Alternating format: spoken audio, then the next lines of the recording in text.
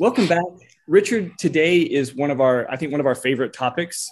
It is indeed. One of the most controversial topics, especially in the geographic region that we live in. But a hot topic, an important topic that we talk about often, at least in therapy sessions and parenting sessions that we do. We're going to talk about the topic of spanking today. Right. And, every time we talk about spanking, it always makes me think of this time. My goodness, it's probably been 8 years ago or so when we were invited to do a presentation about our book at a local church. And we were getting it all set up and everything, and everything was going well. And then right at one of the last things that the person asked me as we were setting it up on the phone, she asked me, now, you're not going to tell the congregation, you're not going to tell them that they can't spank, are you? And it introduced an interesting conversation because spanking is in many ways, it's a cultural thing. In many ways, it's just a handed down, parent after parent after parent way to manage behavior. Right. It's a cultural thing. My parents spanked me and I'm okay. That's usually what we hear. Yeah. And so, but spanking is not just a problem. And I mean problem. Spanking is not just a problem in this country. It's a problem worldwide. Right. UNICEF and other international organizations have investigated this thing for many, many years now, many decades. Right. And worldwide, it's a problem. Protecting children from abuse, and again, we're not talking about abuse, but we're talking about how do you avoid abuse if you allow spanking. Is it okay? Can spanking ever be okay? Right. And if you read the articles by advocates of spanking, including I'm not talking about parents who are arguing. I'm talking about thoughtful people, other professionals who believe in spanking. Their arguments are very, very, very delicate. How do you draw the line between spanking as an acceptable form of discipline and spanking that's done out of anger? And it's very difficult to parse that. And so, even when you argue for spanking, it is becoming a more and more difficult argument to make.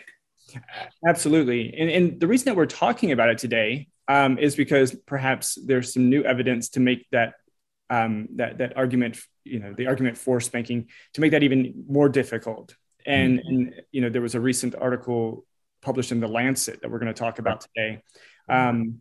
With some interesting findings that in fact spanking may make behavior worse. Yeah, not we used to argue years ago. We would argue that spanking wasn't really effective. Right. That was the argument that many of us. Well, in addition to hurting another person, because that's what spanking is intended to do, in addition to the physical pain that it causes both the child and the parent. We would make the argument that it really isn't. There are other things you can do that would be more effective. Right. If you want to change a person's behavior, there are many other ways to do it, and there were probably more effective ways than spanking. But today, with this recent article in The Lancet, spanking is not only less effective; it might actually make things worse. Right. And so that's another layer to think about. Absolutely. And as we go into this discussion, I think that it's important to say, and I'll just speak for myself, and you can comment on how you wish. I was spanked growing up. And I've never been one to say, well, I was spanked when I grew up and I turned out okay. So, I've never gone that far. However, I will admit that there were times when my kids were much younger. There were times that I had spanked them. It was just a handful of times. I didn't. It didn't happen many times, but certainly not nearly as many times as it happened to me.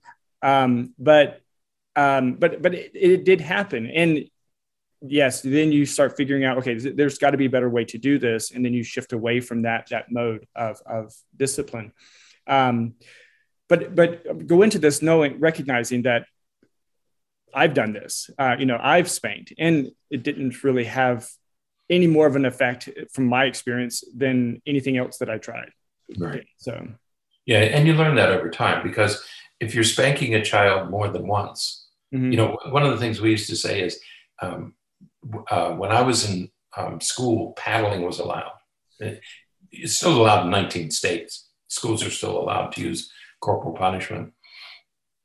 But it was the same 4 or 5 boys who were paddled. It's like I mean, it was only a handful of boys. None of the girls were paddled. It was only a handful of boys, but it was the same 4 or 5 boys who got paddled repeatedly, which logically you say, well, if I have to keep paddling, maybe if I have to keep paddling the same people, it's not working.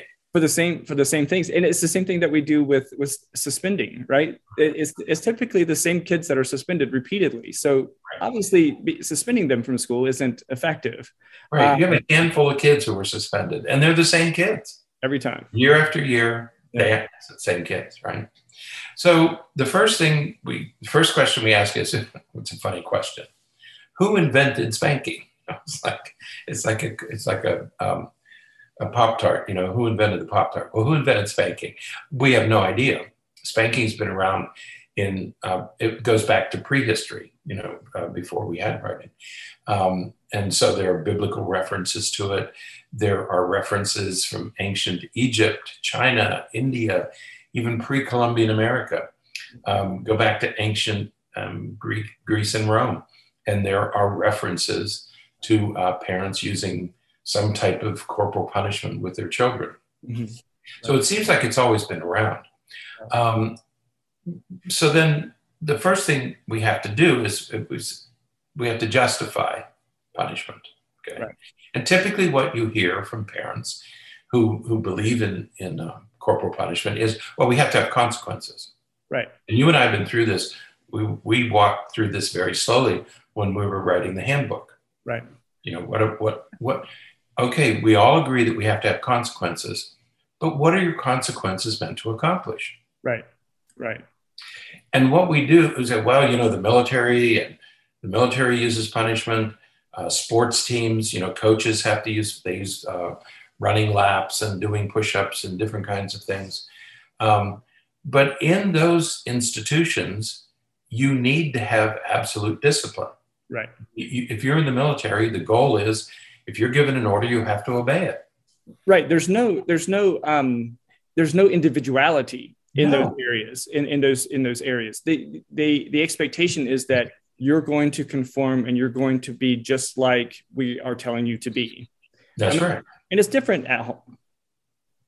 Right. Even in the military. Yeah. We have an all volunteer army, but in those institutions where take a football team, for example, or a baseball team. If a football player decides he doesn't want to do his assignment, right, the whole thing is going to break down. Okay. Right. So that's a very different structure than home, because most homes, and I would say most schools, right, are not military units, and they're not athletic teams. Okay? Right. So whatever we do there has to be a little bit different than what we do in a sports team or in the military. So because homes and schools are neither, now we ask the question, what do you want your punishment to do? What do you want your consequences to do? Are you just and you have to think, parents and teachers have to think about that. Are you developing consequences just to get obedience? Is that what you're after? Are you after adherence? We hear parents, we frequently will hear parents and teachers say, well, he doesn't go to bed on time, or he doesn't do his chores, or he doesn't do his chores properly. Okay. So you're not following the rules. Okay. Do you have consequences for that? Or are you trying to get respect? Are you going to have consequences to get respect? Or are you going to have consequences as the price that your children or your students pay for making a mistake? Right. You spilled your milk, or you broke a window, or you wrecked the car. Is the consequence meant to exact some price that you never do it again. So the first question you ask, what is your purpose in having consequences? Right. And I think that another important difference between that we need to make with these is, we talk about physical punishment, physical consequences being present in the military and in sports teams and things like that. But you used the word just a moment ago, and you used it very quickly, because you were talking about something I had mentioned. But I think that it's a key to why homes and schools are different. And that is that military and sports teams are voluntary. If you go into the military and you don't like the way that they're treating you, you can get out of the military. If you join a sports team and you don't like the way they're treating you, you can quit a sports team. You can't quit your home. You can't quit school. So voluntary, right? You're there involuntarily for the most part, right? If we want to use those kinds of difficult words. And so that does make it very different. What would happen if you were at work? Parents like to use these kinds of things. Well, I've got to teach him for the real world. What would happen if you were at work and you made a mistake and your boss spanked you? That would be a very different, right? That not only would that be a lawsuit, but it would, we would never allow that to happen. But then we do that with kids. Yeah, we would dream. You spank another adult, and you're going to end up in jail. Right. You spank a child, and you're patted on the back. Right. So first of all, we have to think about why do you have. We have the argument of we have to have consequences, and we think of punishment as consequences. So then we move to the specific issue of physical punishment. Right. Okay. And physical punishment would be everything from a mild tap on the hand. No, don't do that. Like you see parents do with kids, or teachers, sometimes will do that. And so we have everything from a mild tap to execution. Okay. It runs the whole gamut. Okay. So when we talk about physical punishment, there's a social role that it plays. Okay. You have to have obedience. Right. Okay. So we use physical punishment to get obedience. And all you have to do is think about the history of slavery or the history of military. The word decimate, was used in the Roman legions, okay, to have discipline, to get obedience. And decimate was you would kill every 10th soldier just to show them that you mean business. And so one reason for physical punishment is obedience. Another is deterrence. Right. In our country, we have capital punishment. We still have the death, one of the few industrialized nations that still has a death penalty. And we believe that it's important to deter people from committing crimes or for repayment for committing a crime. Your crime was so heinous that we have to kill you. Okay. Right. So, and I think that deterrence and repayment are very commonly used. Parents will even say, yes, obedience is a very common reason why parents use spanking, but deterrence is also there because they say, well, I got to let him know that this is what's going to happen if he does that again. And others who are watching, other criminals who, look what we're going to do to this guy. Right. But crime rates continue. They're either level or they're increasing. And so, is it working? And the last is intolerance. You are so bad that we can no longer have you among us. You're so horrific that we have to take you off the planet. Right. We have to get rid of you altogether because we can't have you. So we're gonna try to incarcerate you to keep you apart from us. And if that doesn't work, then we'll execute you. So that's the final way of removing you from our presence. Okay. Right. So those are the social roles that punishment can play. Also, physical punishment is sort of location specific. Right. In institutional settings, for many, many years, it was possible to use physical punishment. And we had a case in Florida, the Dozier School for Boys, where kids were probably literally beaten to death, punished to death.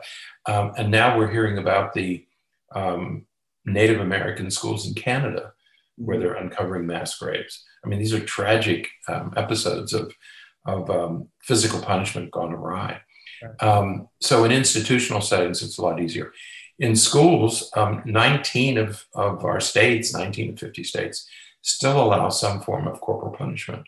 Right. And it's funny because the objects we use for physical punishment, I always get a kick out of this with slaves. If you damaged a slave, you reduced the slave's value.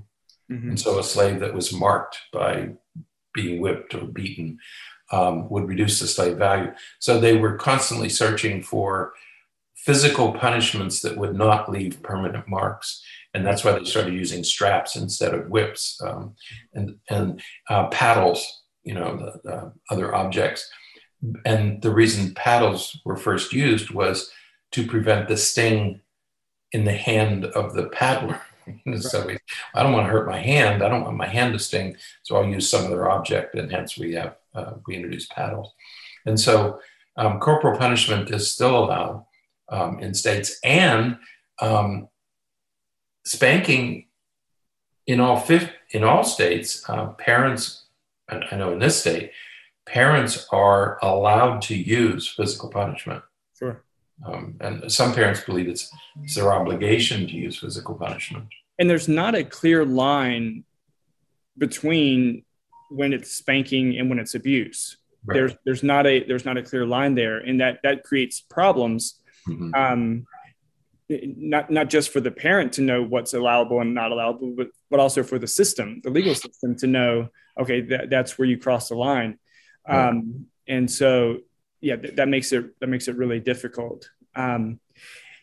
So in this study that we're going to talk about, it was a recent study about spanking published in The Lancet, which is a very highly reputable journal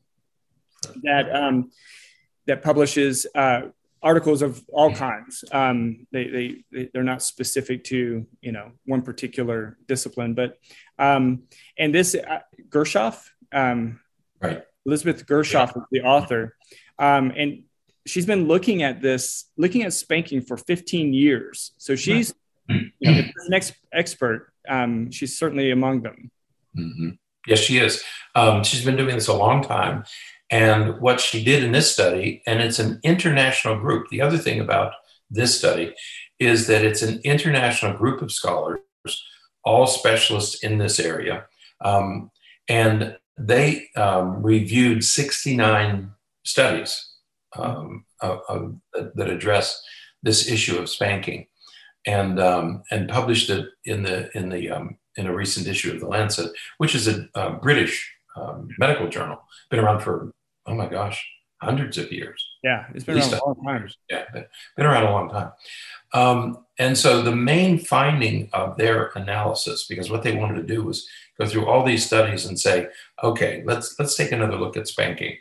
Because I think most professionals, I think it's safe to say that most professionals, child psychologists, pediatricians, are opposed to corporal punishment and in institutional settings, and spanking in homes.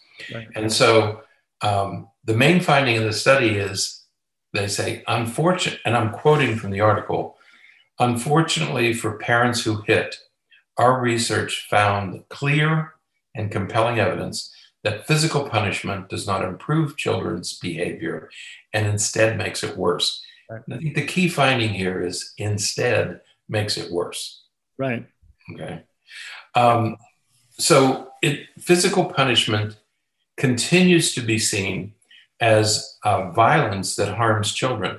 When we talk about, you mentioned a minute ago, if a boss spanked an adult worker, mm-hmm. there would be a lawsuit. Right. Okay. This is violence against another person. When you're hitting another person, it's violence against another person. Right. And so physical punishment is seen as violence that harms children. Right. The narrative, their review summarizes these studies, and it takes studies that are longitudinal. Right.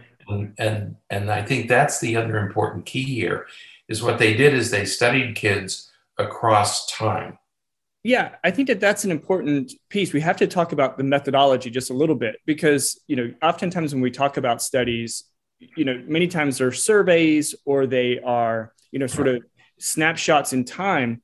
And what they did was they looked at studies, about 69 studies that were longitudinal in nature. So that means that they began when a kid was a particular age and monitored that each child over a long period of time to see what changed and what happened. And there's some really, massive longitudinal studies that are ongoing.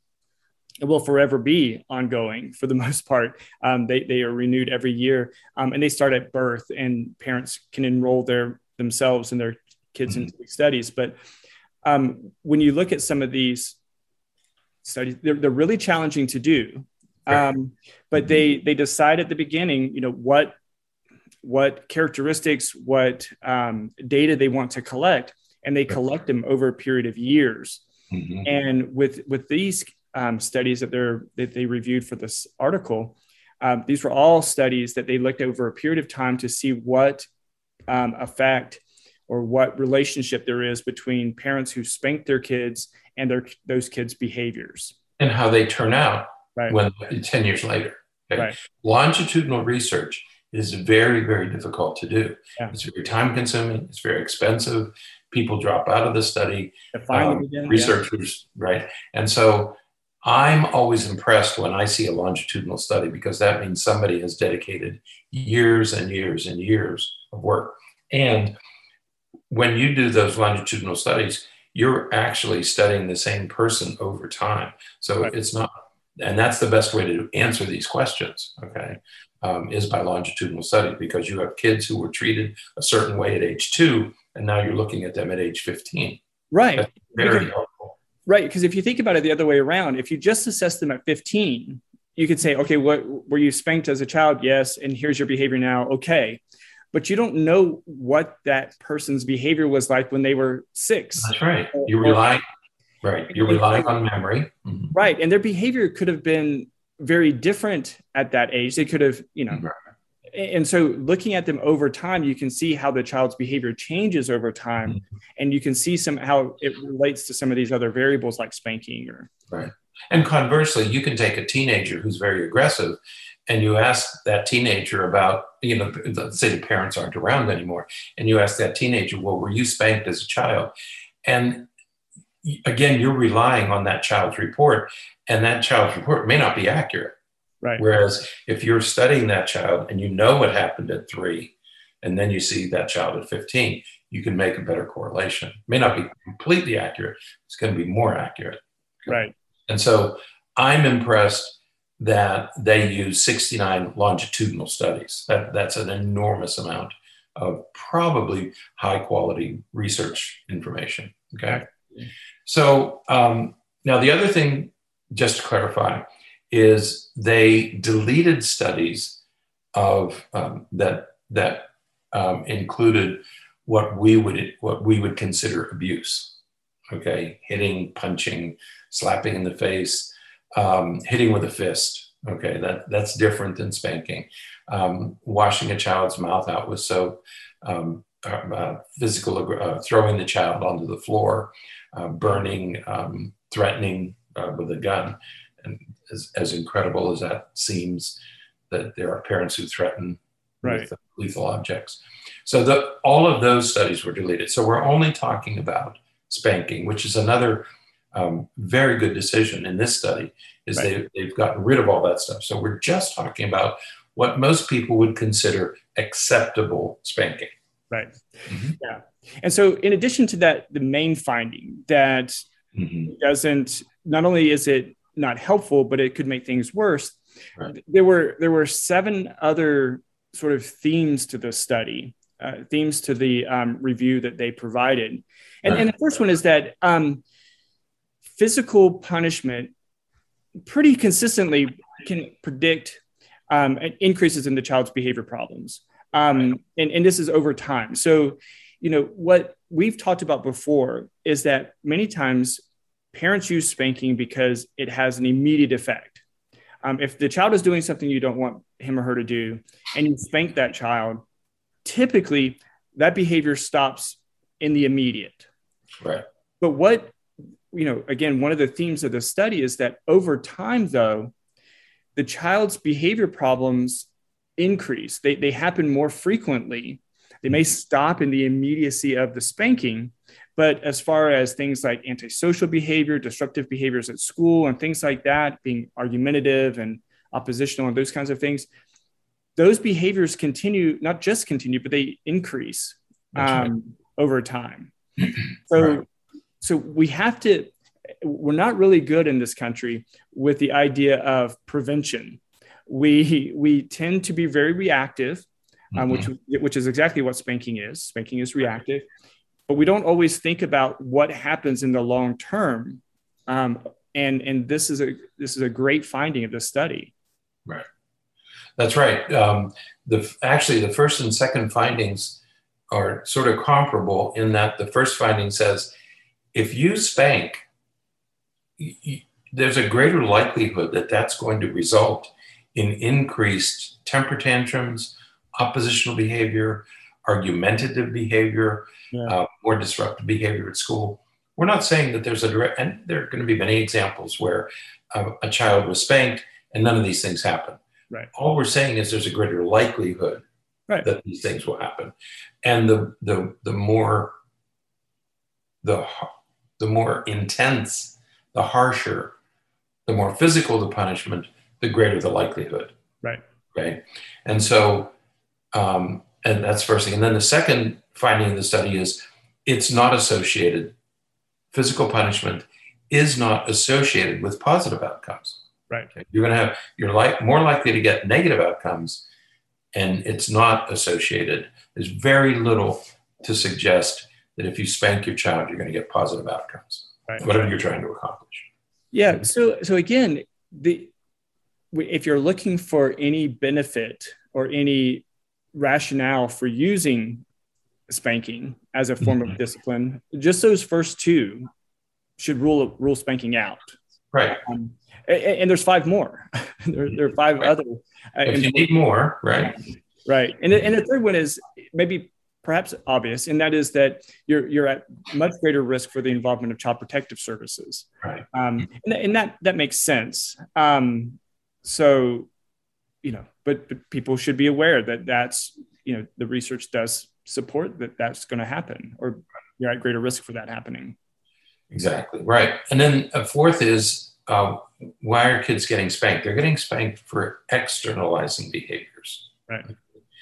What we have to remember is that there are internalizing behaviors and there are externalizing behaviors. And physical punishment is associated more with externalizing behaviors. Kids who will be argumentative, kids who will physically do something, hit, bite, etc. It's more likely to get it for that. But remember, kids also have internalizing behaviors that we need to be aware of.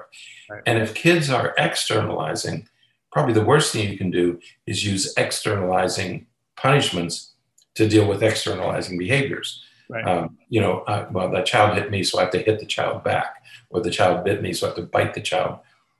You're headed in the wrong direction. Right. Okay? So remember that you have both internalizing and externalizing. Right.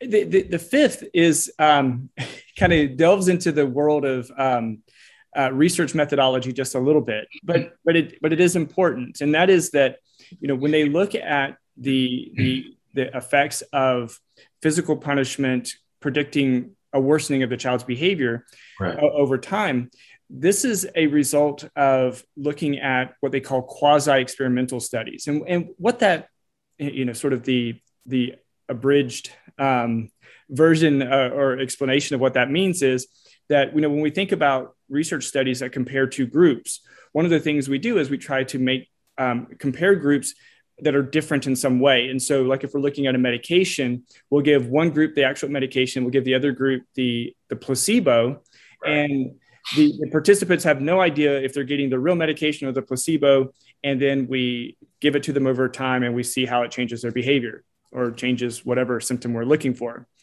With quasi-experimental studies, we can't have that. It means that we can't have that kind of control. And so instead, people go into groups based upon what they're already doing. And so they will enroll these families into the studies. And if the parents say, yes, we use spanking, they go into the spanking group. And if they say, no, we don't use spanking, they go into the non-spanking group. And then they monitor them over time. So the researchers aren't putting them in the research groups that they're in. They're just sort of naturally going into those groups because of what they already do. That was sort of the quick and dirty for research methodology there for you. Thank you all for showing up for class today. Is this going to be on the test? That's right. Those studies are really good in some ways, and they're a little bit limited in other ways because, clearly, if the researcher doesn't have control over what group they go in, right, people go where they go. But they're really powerful because we can, again, look at the same kids over a period of time, and we can say this group of kids who were spanked are different from this group of kids who were not spanked, and we can look at those differences. Not every kid, but groups of kids. Right. So in general, this is what we're finding, okay? And we can also put the sixth and seventh findings together. The sixth is, it doesn't matter what the child's characteristics or the parent characteristics are. Regardless of child or parent characteristics, the results hold that physical punishment is detrimental to child outcomes. Okay, whatever else you can say about the race, the age, the background, the religious affiliation, despite all those characteristics, the finding still holds. That's important. And the last one is there's a dose-response relationship. Yeah. And I think what they mean there is that the harsher the punishment, the worse the outcome. Right. Okay. So as you get to true physical abuse, you increase the likelihood of a detrimental outcome. Right. The more often and the more severe the physical punishment, the more likely the negative outcome, the worsening of the child's behavior. So, that reminds me of a study that was reported, I think about 4 years ago, may have been longer than that, and I believe the number's right, 12 spankings a year over I think a 2-year period. There was a study done. It was reported, I think, by NIH, National Institutes of Mental, NIMH. 12 spankings a year over a several-year period resulted in reduced gray matter in the brain. And so there are true biological effects of punishment. I had forgotten about that study, but it was actually reduced gray matter that is related to spankings, not physical abuse, but spankings. And I think it was 12 a year over a 2 or 3 year period was enough to do physical damage to the brain. Man, I get that many in a week sometimes. So just these, it was rough. So despite these identified limitations to spanking, the fact that it doesn't help, that it could make things worse, and that there's the evidence that it could make things worse for the child is you just can't really argue. The research findings are pretty consistent. Right. Despite all of that, it's still a very prevalent use of form of discipline. Most countries still allow it. So more than, the vast majority of children live in countries where spanking is allowed. All of the states in the United States allow it, as you said earlier. And there's still 19 states that still allow schools to paddle. So it's, it's still a very common and pervasive tool. Yeah. And yet the good news is that 62 countries, I didn't know there were that many, 62 countries prohibit the physical punishment of children. There are several European countries. My brother lives in Germany, and he said they're very much more opposed there. That 62 countries actually prohibit the physical punishment of children, even by parents. Right. Okay. And yet, only 13% of the world's children are fully protected from corporal punishment. And even more surprising, 31 countries still allow whipping, flogging, and caning, hitting with a stick. Yeah. I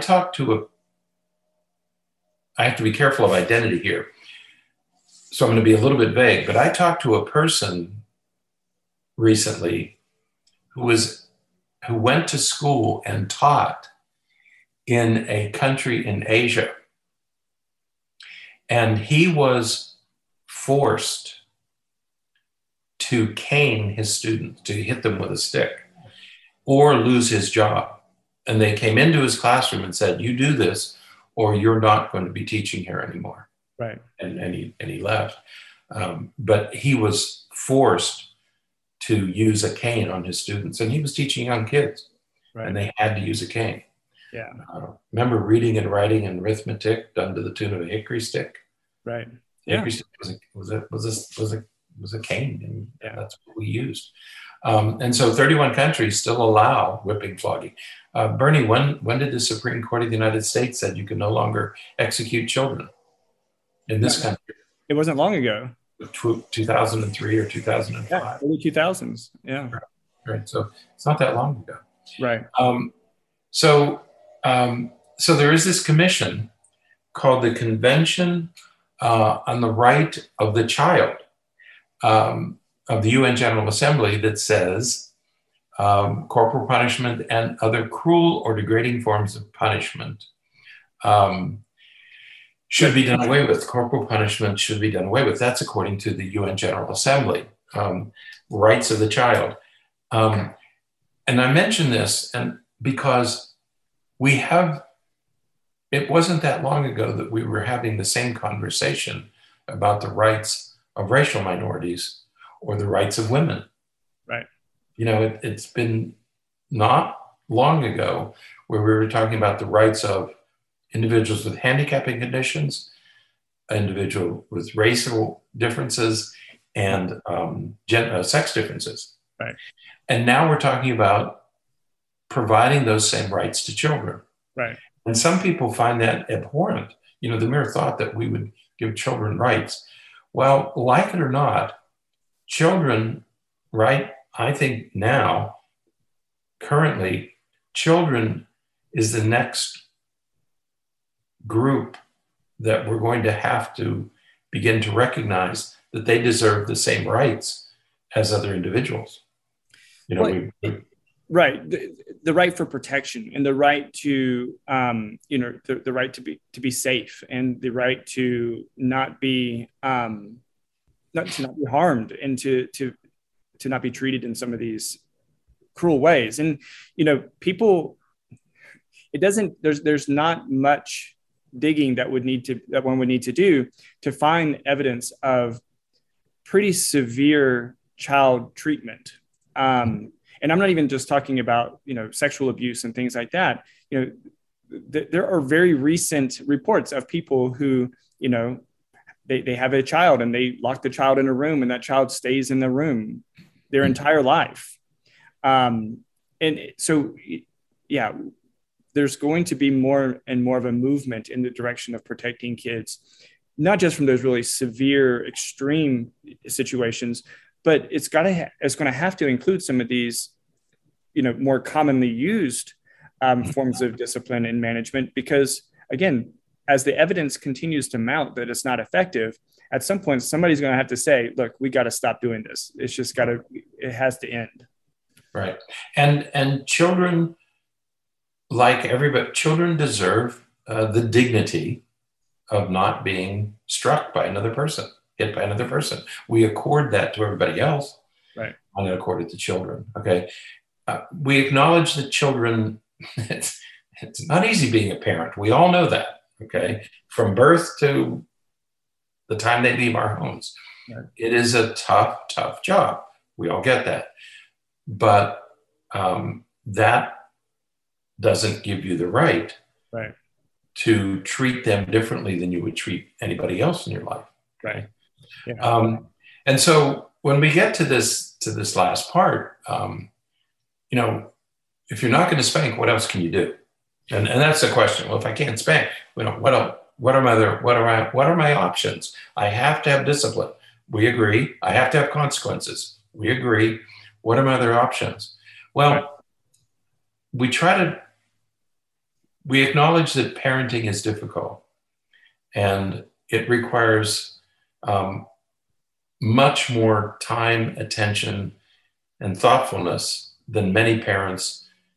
And I'm not saying that they're not willing to do it. I think most parents don't realize how that these other things exist and all the other things that you can do. I think it's a skill deficit, not an attitude deficit. Right. And I think that, you know, this, some of these other things that we're going to talk, you know, can kind of allude to could be almost a completely separate podcast, because, you know, when we think about other strategies to use, other management tools to use, you know, you have to think about everything from how are you setting up the environment? You know, what That's are right. your expectations? You know, what are your expectations, and then what kind of tools are you giving the kid to manage those expectations? Right. You know, all of those things come before the behavior even happens. Those are called antecedents. Right. Yeah. And I agree totally.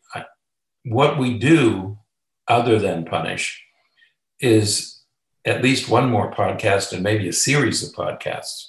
Yeah. Because you have, what do you do with an infant? What do you do with a 3-year-old? What do you do with an 8-year-old? Okay. So to introduce that notion, we have narrowed it down to parenting is a series of thoughtful actions, and it's as easy as ABC. Think about this, ABC. Okay. So what does the A stand for? The A stands for antecedents. In our business, antecedents are all the things you do before the behavior occurs. And your first job is you have to create an environment. What's the environment that you want to live in? Okay. Do you want a peaceful, quiet, orderly? You have to decide ahead of time. How do we want to live? You can't have a chaotic environment and get obedience or compliance with punishment. If the environment is chaotic, behavior is going to be chaotic. Okay. So decide what kind of environment you want. Second, have a schedule. In this family, this is how we do things. I use the example of, in our family, we went to church every Sunday, usually at the same time. Mm-hmm. We weren't punished to go. It's just what you did every Sunday. We went to my grandparents for Sunday dinner at noon. Nobody had to apply discipline. It was just what the schedule was. Right. And if you think about that, when do you go to bed? When do you go to sleep? When do you get up in the morning? When do you go to church? You know, what is your weekly schedule? Do you have a weekly schedule? Because kids will adjust to that weekly schedule. If this is what we do, it's like going to school. You know, starting in August, kids are going to get up and they're going to go to school. Right. Okay? It's just what you do. And so you have to set up a household where this is just what we do. Not all families go to church on Sunday mornings. Some go on Friday nights. If you're Jewish, you go on Friday night. Okay. But this is what we do on Friday night. You're not punished to do it. It's just what you do. Right. Now, the B right in the ABCs is behaviors. That's right. What are kids doing? And the key, I think, here, and we talk about this a lot in our book, is you need to know what is and is not developmentally appropriate. And I think that's something that I think a lot of parents really struggle with, because especially first-time parents or parents, you know, as they're working with their oldest child, because what is appropriate for a 3-year-old is very different than what's appropriate for an 8-year-old, which is very different than what's appropriate for a 15-year-old. Mm-hmm. But knowing what is developmentally appropriate is going to allow you to gauge, this is something that I need to address, and this is something that I don't need to address. This would be considered misbehavior or unusual or abnormal behavior. And this is considered typical behavior. This is something that, you know, maybe I do something about, but I don't have to punish. This is part of that typical developmental process. But you have to know that you have to have that sort of anticipatory guidance. You have to know what it is that is expected and what is typical at different ages and at different places and stages of a child's life, so that you can gauge between what needs a consequence and what doesn't. Right. Yeah, because we can say to parent, and we've done this, these are the things that a child should be able to do by the 5th year of life. These are the things that they should be able to do by age 8. Okay. But you have to know what those things are, and you accomplish that. So we say to parents, okay, your child should be able to do this by age 8, but you have 3 years to get there. You don't have to do it right now. You have time to get there. So do it carefully, do it thoughtfully, and do it without punishment.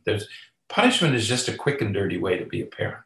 Right. It's a quick fix, but that's not what parenting is. It's not a quick fix. It takes years and years and years of thoughtful effort. Absolutely. And thoughtful approaches. Right. And so, yeah, what are we reacting to? It might be age-appropriate behavior. Right. My goodness, you wouldn't want to punish somebody for age-appropriate behavior. Absolutely. And then the C for the ABCs is the consequence. And, the idea for consequence, we tend to think of consequences as punishment. And consequences can be any number of things. Consequence could be, let me teach you something different. Let me show you how to do that. That's a consequence. If you don't know how to add 5 plus 3, and I sit down and show you how to add 5 plus 3, my teaching you is a consequence for you not knowing how to do that. So consequence is just something that happens after the behavior. That's all a consequence is. And, I know that there's lots that could be talked about with consequences, because there's lots of different ways to apply a consequence. But, one of the really critical things I think that parents have to recognize is that many times, most of the time, if not every time, the consequence that you apply to a behavior typically becomes the antecedent for the next behavior. Right. So if your child does something and you say something or you do something as a form of a consequence, your child's going to respond to that, which means that your consequence then becomes the antecedent for the next behavior. That's right. And that changes. Right. Mm-hmm. That's right. And that's what you want to break. You want to break that cycle. Right. Because if your consequence is physical punishment, you're setting the stage for the child's next behavior. Right. And it might be compliance, and it might be fear, and you don't know what it's going to be.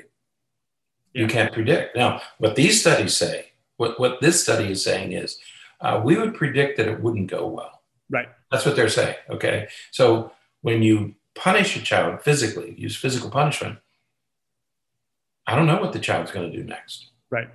Right. They may hit you back. They may cry. They may be afraid. We don't know. Right. Chances are it's not going to go well. Right. What these research articles, research studies presented in this article suggests is that it's going to lead to, over time, it's going to lead to worsening behavior. Right. That's right. And so there's pretty strong evidence that that's what it's going to lead to. Right. If we're not careful. So, shifting away, and maybe we need to do a series of podcasts about developing appropriate consequences, talking about, what are naturally occurring consequences? What are, how do you set up a system where your child helps you develop consequences for behavior that's problematic? Maybe we can set up that over the next couple of weeks and do some of those podcasts. So. Exactly. Yeah, I think we should probably spend some time doing that. Absolutely. And certainly we'd love to hear from listeners, any suggestions that you may have. Definitely. We appreciate hearing them. Definitely. So the link, there's a link to an article in the show notes from CNN that kind of summarizes the Lancet article. Check it out. It's a good description. It has some pretty neat pictures, old timey pictures of spanking and stuff. Some of those things are really, they're humorous. Yeah. But yeah. Don't do this at home. That's right. So, all right. Well, that's it then for today. Until next time, stay happy, stay healthy, and forget to be afraid.